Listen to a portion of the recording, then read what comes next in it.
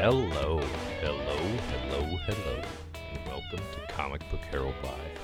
Hey everybody, I'm Dave Busing, founder and editor-in-chief of comicbookherald.com. Today, you're listening to Comic Book Herald Live here on YouTube, maybe later on the podcast. We're going to talk about what's new in the world of comic books, including the hook today, where is Marvel and Jonathan Hickman going with the Marvel Ultimate Universe? If you are here with us live, please let me know. How are things coming through? Can you hear? Can you see? I'm starting early today. Listen, I know this thing says, there's a planned time to start, but I'm ready to go. I'm ready. It doesn't mean I'm excited to go. I'm actually a little bothered. I'm a little bothered at the moment. Maybe we could talk about that. But here we go. Comic Book Herald Live. If you're here live and in the chat, let me know what's up. Let me know how things are going. And we can talk. Getting your questions, getting your thoughts, getting things you want to review today. Super Chat is open and available thanks to those of you who support. You can also support Comic Book Herald endeavors over on patreon.com/comicbookherald.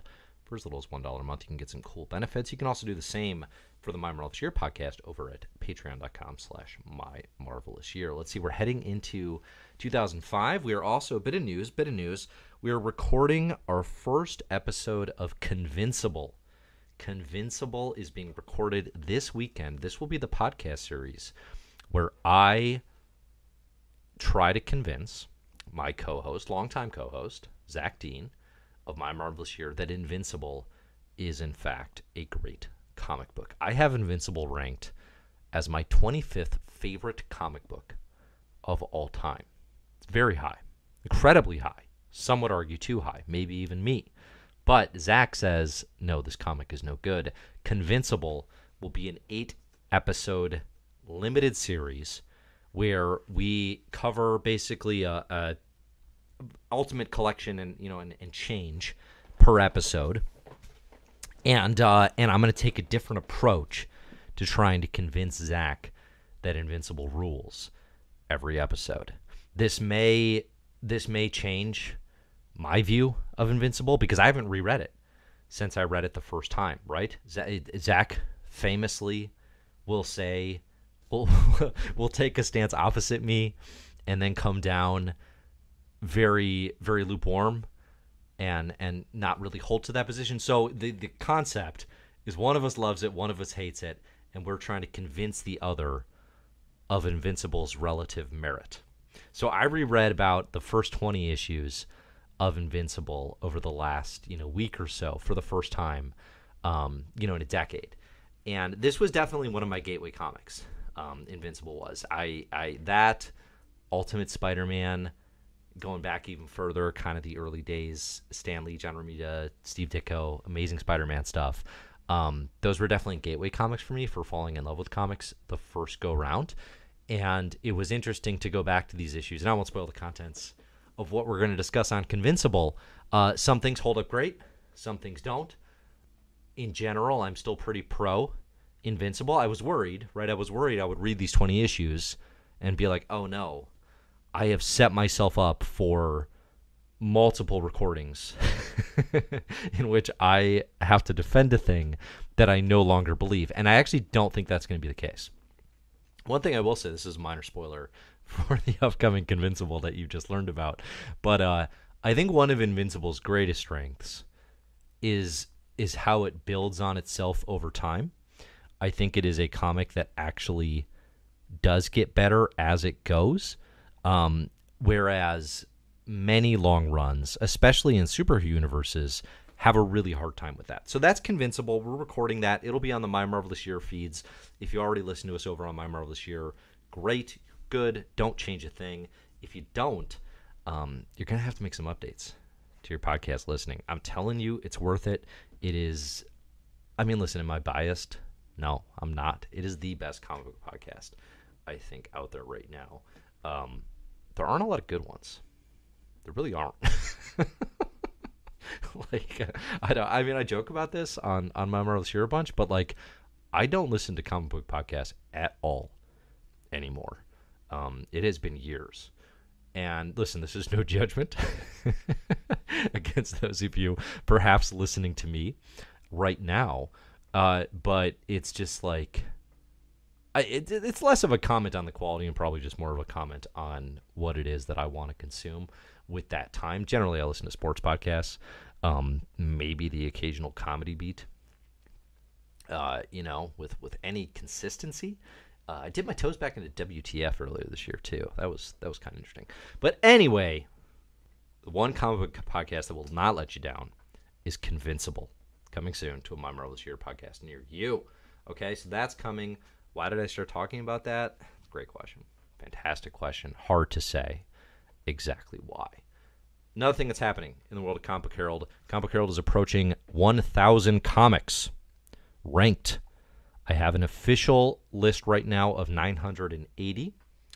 I have like 20 just ready to roll, just ready to be ranked. For example, I just read Hard Boiled, Frank Miller and Jeff Darrow. Let's see, can I show that right now? Is it up? There it is. We're going to talk about that in a bit. First Darrow I've ever read in my life. I'm ready to rank that puppy. But a bunch of you and a bunch of other listeners and from other places on CBH, like the newsletter, which if you go to comicbookherald.com, you can subscribe to right now for free, have sent in their lists and their suggestions. So I've got more than enough suggestions of things to read. That said, keep them coming.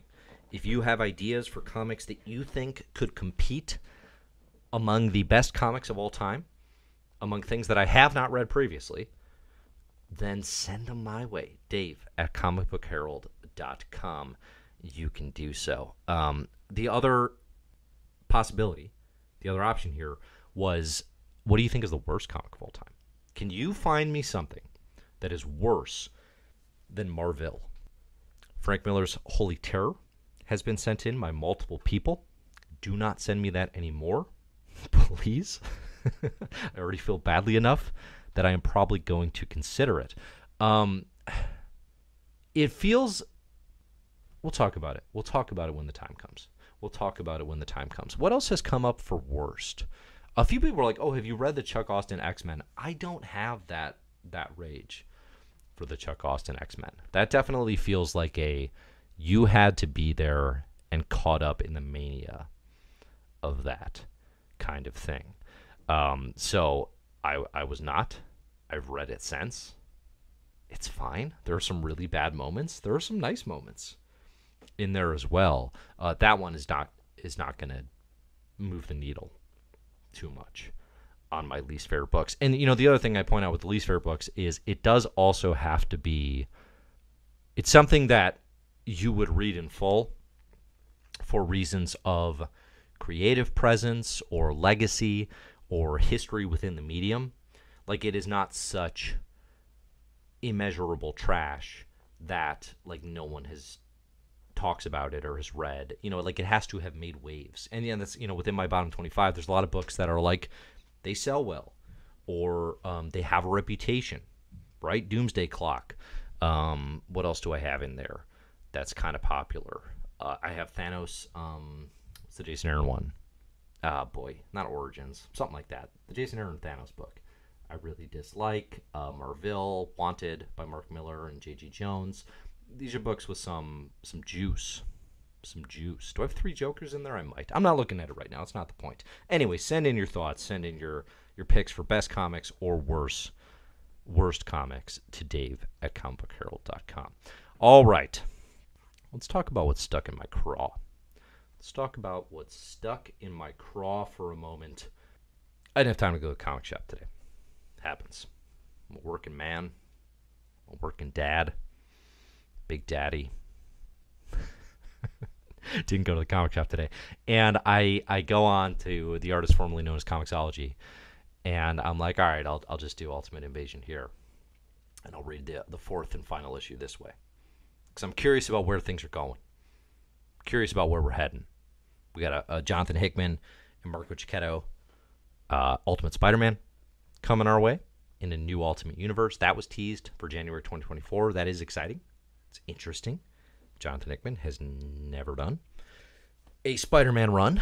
Curious what that's going to be. A lot of questions right now about who is the Spider-Man going to be. It's going to be Peter. It's going to be Miles. It's going to be somebody totally new. This is something we talked about on our last live stream last week as well, right? Ultimate Invasion number 4. I log on. I go to purchase a copy. This sucker, this digital how do I phrase this? This thing I don't own is $9. I can pay $9 to effectively rent a read of Ultimate Invasion number 4. This pricing is out of control. Like, what are we doing here? What are we doing? Ultimate Invasion in full is about $30 worth of what effectively boils down to an announcement that Marvel is relaunching the Ultimate Universe. This is the prequel to the setup. Marvel has done this before. So has DC. This is not like a new thing in comics, but the book that sets up the kickoff pretty much always sucks. I'm not pulling punches today. I got no time to pull punches. You live once. I'll pull a punch on this? Always sucks. It's a prequel. It's a setup to the book, this Ultimate Invasion number 1, that actually launches the thing. You know what's going to be possibly good and exciting? Ultimate Invasion number 1. The thing that actually kicks off what this Ultimate Universe is going to be. You know what sucked? The setup to that. The 4 issues of Ultimate Invasion that barely went anywhere and tell us just a wee little bit about what's coming down the road. And for that story that tells you an Ultimate Comics universe is in fact happening, I got that email, thanks. This series could have been an email, right? Let's just be clear about that. You had to pay $30 in print or in digital. Now, I am well aware that digital comics have always cost as much, exactly as much as print comics. I am familiar. That is a thing that publishers established so as not to infuriate the direct market. And I would imagine this was established when digital became a thing back in 2008. I still remember, a decade ago now or so, when it was a big deal that the digital releases were made available for purchase the same day as print comics, because there was the fear that retailers would freak out and that everyone would start buying digital instead of in print, and that it would kill local comic shops. And what has happened is now, 15 years later, since the proliferation of this technology and the artist formerly known as Comixology, that they still cost exactly the same. They are not commensurate values. Okay? If I go into a comic shop and I say, yes, I will deliberately spend too much money on this copy of Ultimate Invasion for $9, which is already a poor decision.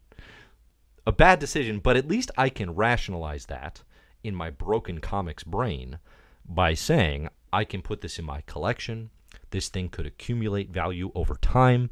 I have it. I like having it. I like bagging and boarding it. There is a emotional value to that investment. Paying $9 on digital, what does that do for me? Right? It gives me a rented copy. And then when this platform gets shut down because it is owned by a mega corporation that does not give a hoot about the future of the artist formerly known as Comixology, then I don't have it anymore. This is not new. This is I am not breaking ground here. But it's really bugged me today. So I didn't buy the issue. I didn't buy it. $9. $9. Why is it so overpriced? There's all this talk about the price of Hickman books these days and the Hickman tax on Marvel Comics, and with Gods, this new series, it's been a big deal.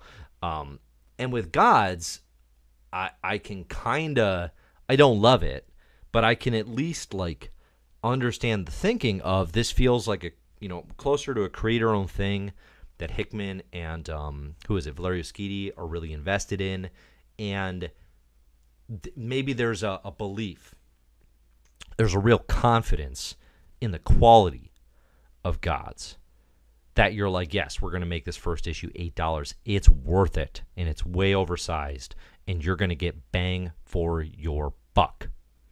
Okay? Ultimate Invasion is so far from that. It is so far from that.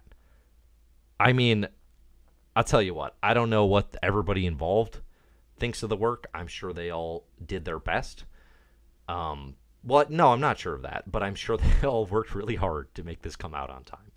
And it's just like, it's so badly overpriced for the value, for the setup to the kickoff. This is like paying for tickets. I can't say to see the Bears, because that's like, why would you inflict that hell upon yourself? How about the Bears being the actual worst team in all of football right now? How about them Bears being the actual worst team in the entire NFL? Did not see that one coming. Listen, I thought we'd underperform.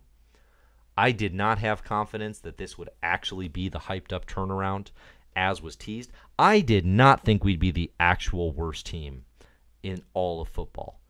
I did not think Justin Fields would be unplayable by week 3. That's a killer. If you're like, why is Dave Dower complaining about the price of comics? Could it be the Bears? It's probably the Bears. It's probably the Bears. I watched the same game Taylor watched, and let me tell you, I wasn't having a good time. I'm glad Taylor was. I'm glad she and Travis had a nice time at that game. I did not.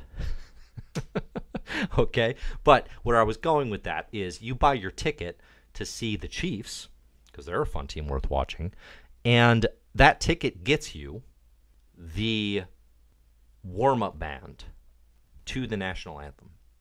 You get to watch like the D-tier celeb sing America the Beautiful, but you don't get to stay for the national anthem, and you don't get to see the game. That's Ultimate Invasion.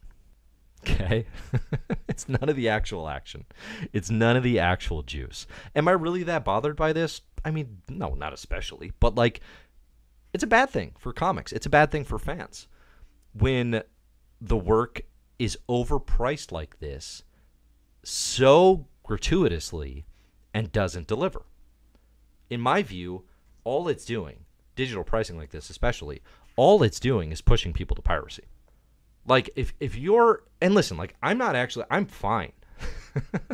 like I run Comic Book Herald. I can expense this garbage. Right? Like, I know what I'm doing.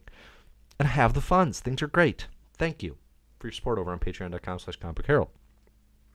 But, like, if you're actually, like, budgeting here for comics, $9 for this thing, and it's just setting the stage for the actual kickoff to the actual Ultimate Universe, come on. That's terrible. Especially on digital. Especially on digital. That listen, if I didn't have the funds, I'd look at that and I would say, I guess they want me to steal this. Like, they are advocating for piracy. I mean, come on. And, like, listen, I've talked about this all the time. Comics piracy is absurdly easy. I don't endorse it. I don't encourage it. Especially on the creator-owned side of things. It is horrible for creators. Comics creators are not rolling around in Scrooge McDuck bins of money. I absolutely believe this art should be valued and paid for and respected. And that's what I try to encourage and fuel in a lot of ways with CBH. Right? On the big two, it's a little more mixed. But it's like, for $9 for this? For $30 for all 4 issues? If somebody's like, I pirated it, I'm not that upset about it. The other thing, too, is like, you can wait 3 months. And just for less than the cost of the 4th issue, a subscription to Marvel Unlimited, you can just read them all on Marvel Unlimited. You just have to wait a minute. Okay? This was a mess. And I do sense, I don't have a great finger on the pulse of comics fandom right now, and I don't think anyone does, frankly, because all we can really see is what comes into our immediate purview. Social is a fraction of what it used to be in terms of, like, sense of community. Okay? And obviously that's for everything. It's not just comics. But I get the sense that people are really tiptoeing around saying Ultimate Invasion sucked because it's Jonathan Hickman. And Jonathan Hickman is a famously very popular, celebrated author, including by yours truly. Right? House of X and Powers of 10 bought a lot of goodwill, as has the creator's previous works. I mean, if you saw my video I just put out, of the best Marvel comics of all time, my literal number one is the Jonathan Hickman Marvel Universe from 2008 to 2016. I am beating that drum as well. But I can sense that there is a fandom that I think is too hesitant to call a dud a dud. And obviously opinions are going to vary on this. Some of you are like, yeah, it was great. I really enjoyed the series. That happens. So it goes with opinions.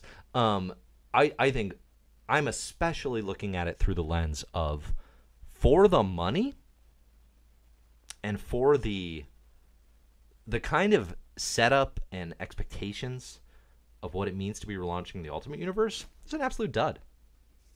I think. I don't think Hitch and Curie were the right call artistically. I think pulling in Hitch for a cameo when the Ultimate Universe is referenced in Secret Wars is super fun and cute.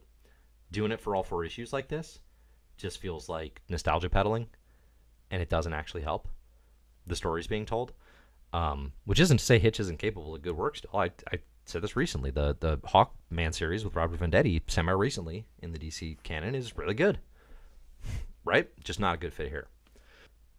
Anyway, bad price points, bad digital pricing ecosystem encourages piracy. And if the Pirates are winning, Pittsburgh's a little too happy. And we can't have that. It's not good for the Cubs. It's not good for anyone. Cubs are struggling to get a wild card spot. Bears are the worst team in football. The Cubs are struggling to get a wild card spot. And the Bucks just landed Dame. Come on. Bulls were already going nowhere fast. You want to talk about regression? You want to talk about malaise? Let's talk about the Chicago Bulls. Dame going to the Bucks? Good golly. That will be fun to watch with Giannis. But I guess I just pretend to fully embrace and adopt my dad's Wisconsin hood for the next year. I don't know why. When I was in like 4th grade, I had the choice to just follow in my father's footsteps and be a Wisconsin sports team, or to try to fit in to where I lived and be a Chicago sports fan. And I chose badly. The lesson here: never succumb to peer pressure. Always respect your daddies. I think we can all agree. Okay, where are we going with this? Oh, yeah, Ultimate Invasion. So $30 for an announcement that Marvel's relaunching the Ultimate Universe. It seems, from the contents of the comics, like we will be playing in this now Maker-established 6160. So it's like, you know, it's kind of like the Ultimate Universe that we knew, but everything's a little to the left. You know, it's just a little askew. Everything's changed a little bit, but it seems like, you know, the makers' attempts to sort of recraft an Ultimate Universe in their own image is in fact going to be the universe that the new Ultimate Universe is set in. So instead of a continuation from the old one, which would have been crazy, and instead of like 100% creating something entirely new, which I actually kind of think would have been the best, it's like a little bit of a mixture of both. Like a little bit of it's more new than not, but not entirely. You know, it feels of a piece with the previous Ultimate Universe, except things are different here. Certain characters, a la Peter Parker, never had spider powers. Right? He's going to be the example everybody talks about for the while because of the Hickman Chiquetto Spider-Man book. So, you know, what we could have in a Hickman Chiquetto Ultimate Spider-Man is a book about a Peter Parker who doesn't get his abilities until he's like middle-aged and a teacher. And then that's a new lens maybe to now sort of do your Spider-Man book instead of high schooler Peter. That ship has sailed kind of thing. Or you write off Peter entirely and it could be a new character. I guess we'll see. I'm still kind of pro new character. I mean, I think you can kind of have your cake and eat it too on that one. You can have Peter around older in the background. You can have a Miles. Maybe you bring in the clone, Jessica Drew, you know, who's a clone of Peter Parker. That sort of ideas. You can have a whole Spider family. But I do like the idea of actually creating a new one to do this thing. I think that might be the most exciting. As far as like, I guess here's the question for the live crew. Does Ultimate Invasion and kind of where it seems like the Ultimate Universe is going, does that make you more excited about it being relaunched, less excited, or just totally neutral? Because I guess for me, it actually makes me a little less excited, which is like the opposite intent of what it is supposed to do. You know, I think if we're going in fresh to an Ultimate Invasion #1 kickoff, and that's just the first thing we see, I'm probably pretty excited about that. Because then it's like, oh, okay, what's it going to be? Let's launch this new thing, and then let's dive into it. As opposed to this, again, the book that sets up the kickoff is always a disappointment. There's no good example of this. There's just not. So, unforced error. Unforced error. All right. Get your thoughts on Ultimate Invasion. I want to hear about it. Excuse me. Getting your questions, getting your thoughts. Again, some of you might like the book. That's fine. Like it's Jonathan Hickman and Brian Hitch. Like, it is a competent comic book. I just think, given the expectations, given the price point, given what it's trying to do, it's a dud, and it's a disappointment in my view. Comic Book Herald is brought to you by Big Water. Big Water is brought to you by your local refrigerator.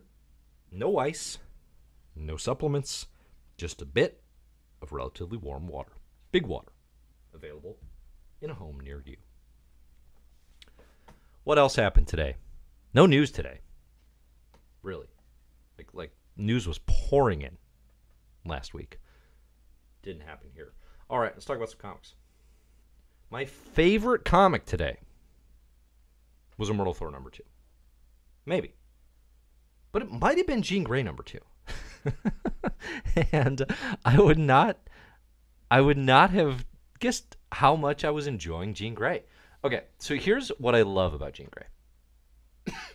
Louise Simonson, Bernard Chang are taking the opportunity of Jean's apparent death at this year's Hellfire Gala to revisit all of Jean's history, the most iconic moments throughout Jean Grey's history, through the lens of a character who, during the Brian Michael Bendis run of Marvel Now, came to the future as a kid and then went back in time with the knowledge of what her future self would go through. And what I did not, I never connected these dots until today.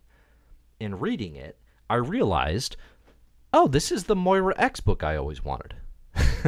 This is someone who knows what's coming, who knows how the future is going to play out, and gets to decide now what to do about it, and how much to change things, how not to change things, what can be done given your knowledge of what is to come. And the ways that if you change those things, do they actually get better? Do things actually get worse? It's the Moira X book I wanted. It's actually a really strong what if flashback series through the history of X-Men, you know, and Jean's moments specifically. So the first one was all about the original X-Men and going up against Magneto, and then the second one here is about the Phoenix. And the Phoenix first coming into power as she pilots the space shuttle back in, you know, circa Uncanny X-Men, what is it, you know, 100 something. And here the what if is, well, what if Jean just gave the knowledge of piloting that shuttle to Wolverine, and Wolverine tried to use his healing factor to get the X-Men back to Earth safely. So they do that, and then Wolverine becomes kind of possessed by the Phoenix. We get some Dark Phoenix stuff bouncing around.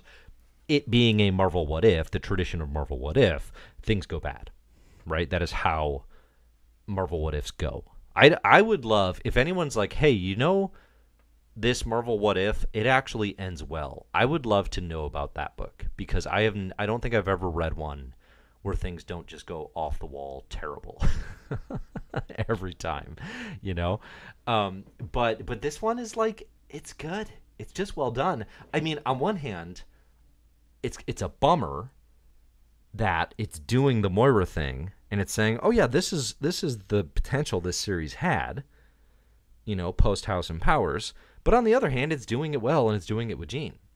So good for them. It's also the first example, I think, that I've read in this entire era of X-Men comics where a creator and a book actually pulls off the blend of being a legacy title and having contemporary relevance instead of just being painted into this corner of the old-timers community, you know, of the, like, oh, the you know, the OGs get their little minis, which is great. Pay them. You should. But it's like, how about you let them play in the play box a little bit too? The play box, that's what we call it, not the sandbox. Go play in the play box, Timmy. That's what Louise Simonson gets to do here with Jean Grey. Shockingly good, cool premise. Can't believe we never got a murder book that did this throughout X-Men history. What a bust. What a disappointing bust. But yeah, Jean Grey's pretty good. Speaking of pretty good, Immortal Thor is still exciting. It's still nowhere near the Immortal Hulk level. You know, that was kind of my one hesitant feeling about the first issue, which I really enjoyed. This is Al Ewing's new Immortal book, and you know, it was like, okay, like, yeah, this is interesting. I'm definitely going to be reading this run. Al Ewing is Marvel's best writer. What's Immortal Thor going to do? I'm going to be here to find that out. And Immortal Thor #2 definitely is like, okay, it feels kind of standard Thorish. You know, it feels like the start to a new Thor run. And if you're like, yes, it is that. It should feel like that. The problem is, because it's in the same nomenclature and legacy of Immortal Hulk, the expectation is this is the prestige Marvel book.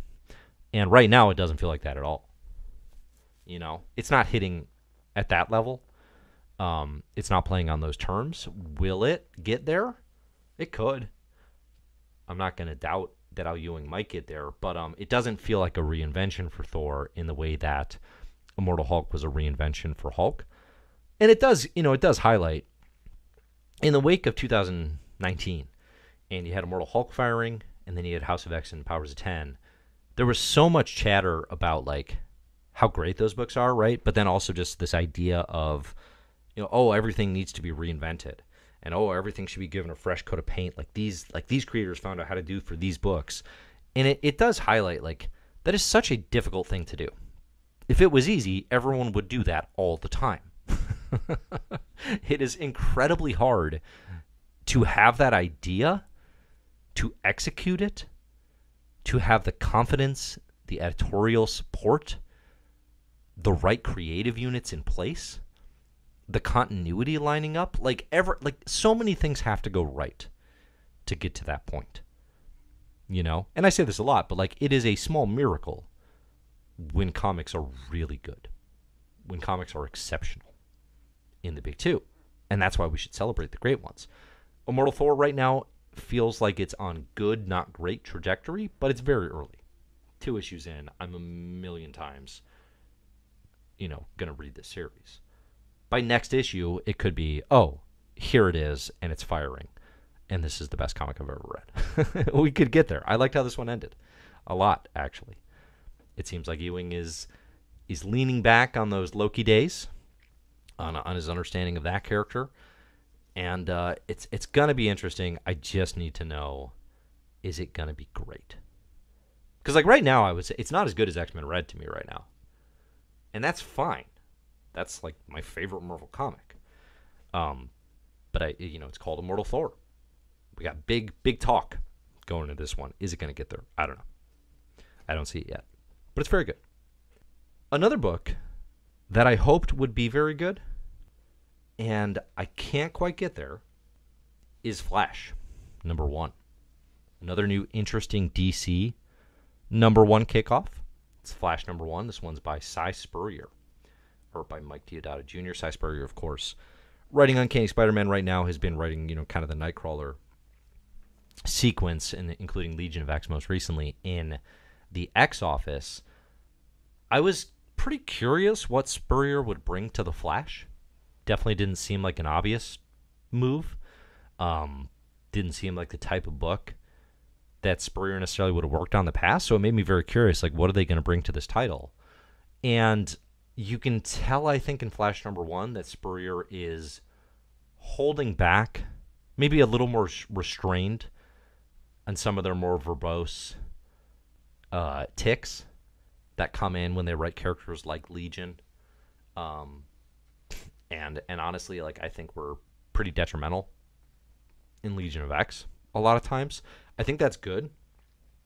The Flash #1 was teased by Spurrier himself as being like the anatomy lesson, which is the iconic first issue of Alan Moore Swamp Thing. I don't know if it's John Totleben or Stephen Bissett at that point, that early in the run, but like that is, you know, you're just short of being like, this is Watchmen for the Flash. Like, talking a huge game, if that's what you're saying. This first issue does not hit on that level.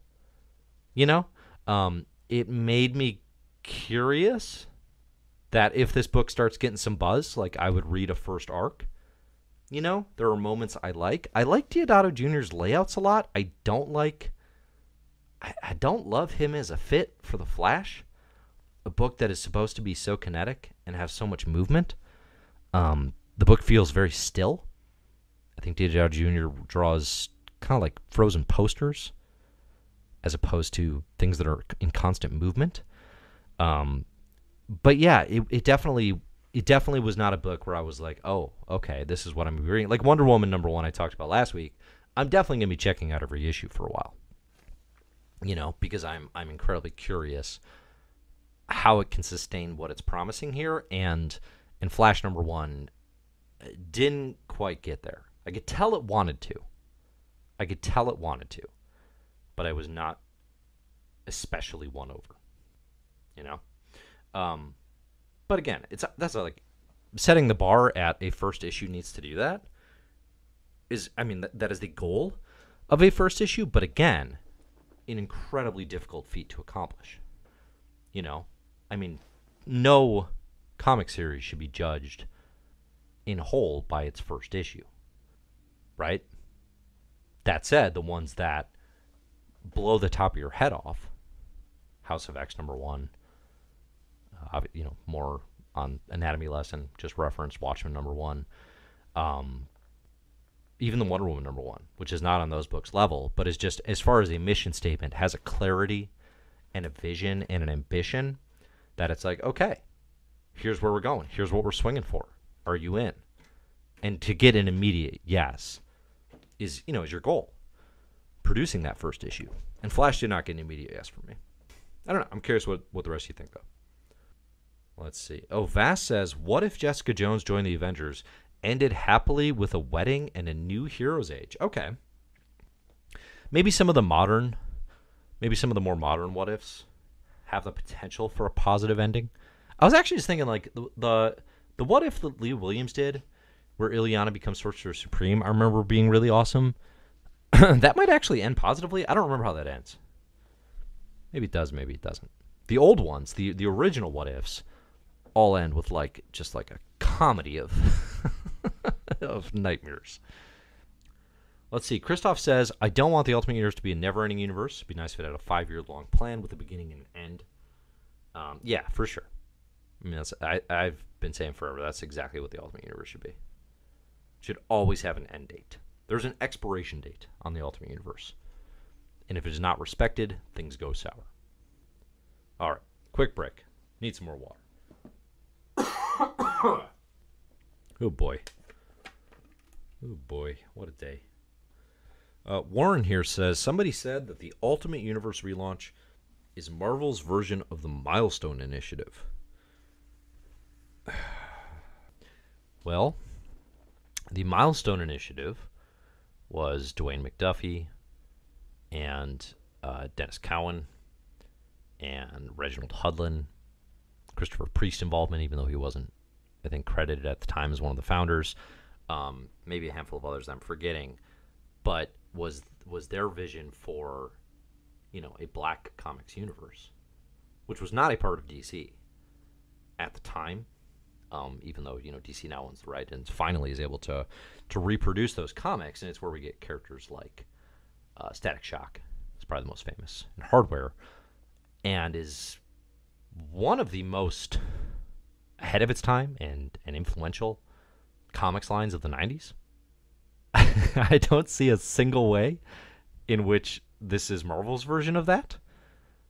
I would love some clarity on how those dots were connected. I don't see it at all. Not even a little. What else came out today? Nothing too exciting, honestly. Tony and Emma are still going through a wedding. No surprise there. Other Fall of X books are still happening. There's a lot, man. There's like, listen, y'all know how I feel about this, but like, there's a lot at the top.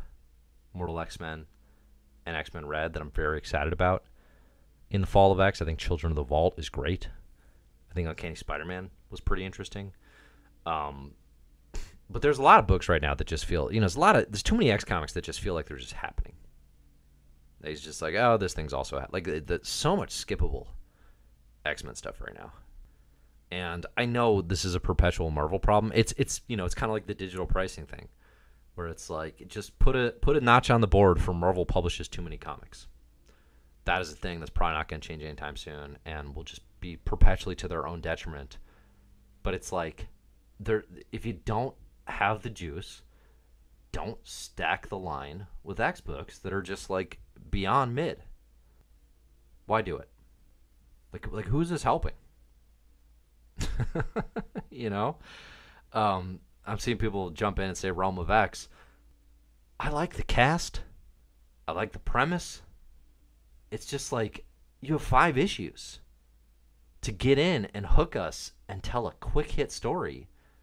I think one thing that is missing in a lot of these X books right now is an editorial vision that is purpose driven.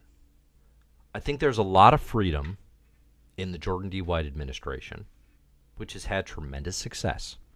And I don't think anybody could say I've been a sustained critic of. But I think there's a lot of freedom given to just kind of hangs with your faves, right? Kind of not even character driven, but just like collections of oddities and character relationships that we have not necessarily spent a lot of time with before, and just kind of getting in their feelings. And there's a place for that. And that stuff can be important. But how about a purpose-driven narrative at the center of that? And that's what I think Realm of X is missing, hugely. I'm seeing Xavier here saying, maybe let them set the stage. We have 2 issues of 5. How much stage do you want set? I mean, I'm not just picking on you here, because I hear that a lot from the most dedicated fans who are like, oh, well, it's not done. We have to see how it's finished. You don't. You can make a judgment anytime you want. Not just me. Anyone. You don't have to wait. There's enough material on the table to form an opinion, to have some thoughts. I just think it feels to me like it has been kind of the flaw since, what was the middle stage called? What was Dawn of X? And then was it Realm of X? Now it's a book? What was it? Then it was Destiny of X, now it's Fall of X. What am I missing? Reign of X. That's what it was. Just like, I don't know, have a goal. Especially in these 5-issue minis in the Fall of X. Like, have a goal and tell us what it is and go for it. I don't just want to hang purposelessly. Some folks do. I guess that's what they're banking on. Vincent says, the Duggan books being the center isn't really working for the new X titles forming an identity. I think Duggan actually does a pretty good job. Because I've heard that a few times, that like the Fall of X doesn't have like a core book. And that's part of the problem. I think Duggan's been pretty consistent since the Hellfire Gala in terms of establishing, like, he's the one moving the core sort of center of continuity. I don't think that's been the problem, honestly. Like, if you follow Duggan's work in X-Men and Invincible Iron Man and Uncanny Avengers, I think you have a pretty clear picture of what's happening in the world of X-Men and the Fall of X. I do, at least. Like, that is where most of the continuity-heavy stuff is happening, aside from Gillen exploring where the mutants went and Al Ewing dealing with the Civil War on Mars. You know? I think the challenge more for me is like, okay, but if that's your center, how good is that center? And do you have your best player with the ball? And they don't, you know? But I think as far as like clarity of Fall of X, I think it's very clear. I don't know. It's not a confusing era, right? Shit hit the fan. Like, things are terrible for mutants. They've been decimated worse than decimation, you know? So I think it's clear what the intent of this era is. I just think the narratives are kind of like, they are not doing as much. Like Children of the Vault is a great example, right? Because that's an actual new book. And knows it has 5 issues, and it's going to come in, and it's going to hit the Vault story hard. And it's going to just do it. This one that's been set up for years, it's like, yeah, we have some grounding in this. This is a thing that's been built up in other comics. Here's a big Children of the Vault story. Feels like it could be its own event. 5 issues, we're going to come, we're going to hit that hard, we're going to get everything we got. That's what I want in a 5-issue mini. Right? You don't have time. And you're taking for granted sort of reader patience with a book that's just like, oh, let's come hang with some weird mutants during this era. It doesn't make sense. You know? Vincent says, it's not what I was trying to say. The other books aren't tying to it. They don't feel tied to the development of the center of X. Yeah, I mean, okay, that I get. Everyone's also off in their own corner, kind of doing their own thing. So, like, Duggan's the center, but everything's not running through the center. For sure. I don't know that would give some purpose, potentially. I think I agree with that. All right. Get in your thoughts. Get in your comments. Get in your questions here. I'm going to pull up some comic recommendations before we go. A Guest in the House by Emily Carroll. This is one of, if not the best comics I've read in 2023. Emily Carroll's fantastic. If you're not familiar with the work of Emily Carroll, I highly recommend that you make yourself acquainted.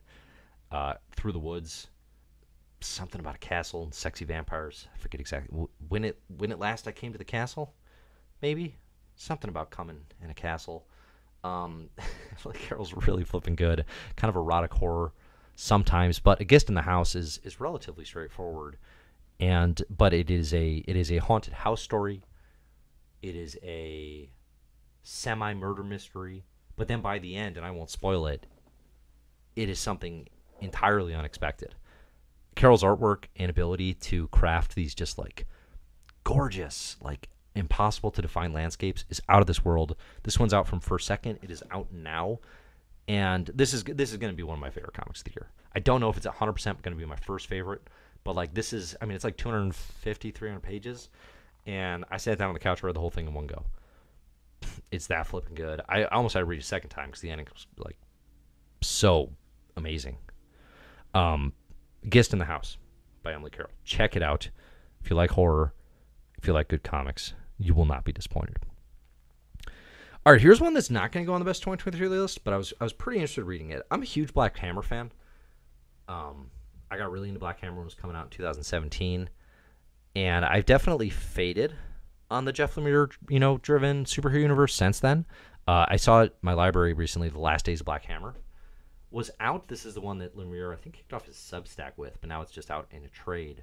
This is it's a prequel to Black Hammer, and it actually focuses on that character. The art is amazing in this. You got Stefano Simeone, just really kinetic, like exciting art throughout Black Hammer. The problem that I have, and it's all very competent. It's a well-told superhero story. I think the challenge I have with The Last Days of Black Hammer, and kind of where Black Hammer's at, is the original series by Lemire and Dean Ormston was good at sort of subverting superhero expectations while also being incredibly loving and celebratory of the history of the medium. It was clearly a book by superhero comics fans, but it was a book that could do that, but then also kind of take them seriously and treat that with respect and kind of focus in on the humanity and the complexity of those characters and kind of, the best ways that like Alan Moore tried to do. And I think since then what has happened is the universe has kept going and more books have come out and Lemire has, he kind of had a hit. Now it's like, well, we got to maintain that hit. It has kind of just become a superhero comics universe as opposed to any sort of commentary or subversion of those expectations. And it's kind of become standard, and I think The Last Days of Black Hammer is a good example of that because it's like, what is more standard superhero comics than the prequel you didn't need, right?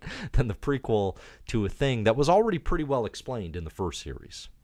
This reminds me of like Wolverine Origins in some ways where it's like, that's not a book we ever needed. That doesn't add anything.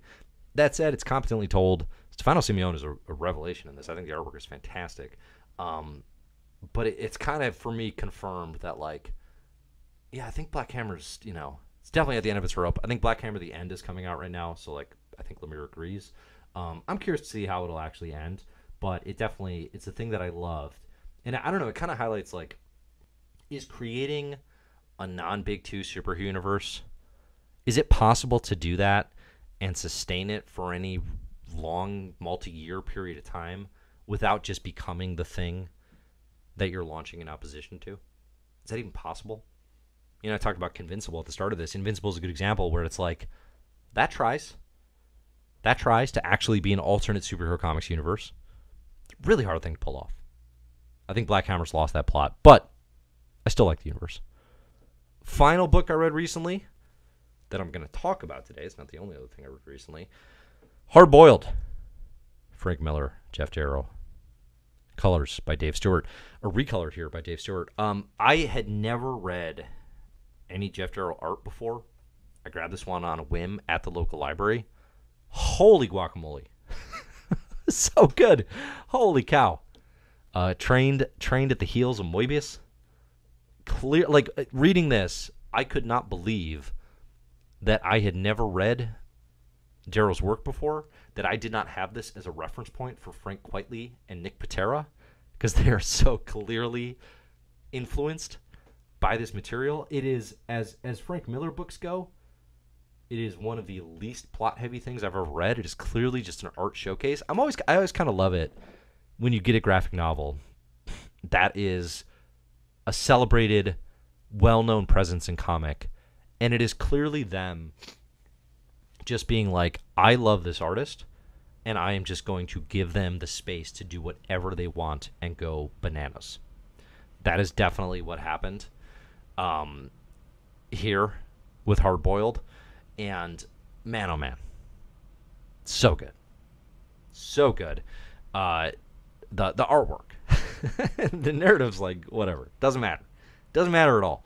I don't know. I'm definitely a huge fan of this. I'm going to check out Shaolin Cowboy to see more of what Jeff Darrow can bring to the table. Again, like as a complete package, as a story, middle of the road, but just as a visual feast. Good golly. Good golly. Let's see. Xavier says, you did not read Transmetropolitan. I didn't? I thought I did. What are you talking about? I've read Transmet. I have it ranked very high on my favorite comics list. Does Darrow do like covers or something? He's not the regular artist. I think it's Derek Robertson. Okay, any final thoughts, any final questions? One more sip. But that's this week's Rex for books I have read recently. Okay. Thanks, everybody, for listening. As always, you can find my stuff at Comic Book Herald. You'd be here any week. The comics are good. Let's see. What do we got? What do we got next week? Anything good coming out? Going over to League of Comic Geeks. We're going to see what is on the table for the week of October 4th. New Immortal X-Men. New X-Men, number 27, with Scott Summers on the cover. We got new X-Force. I'll be here. Birds of Prey #2. First issue was great. Oh, and God's #1 is next week. Okay, say no more. Say no more. Thanks, everybody, for listening. We'll be here next week. Enjoy the comics.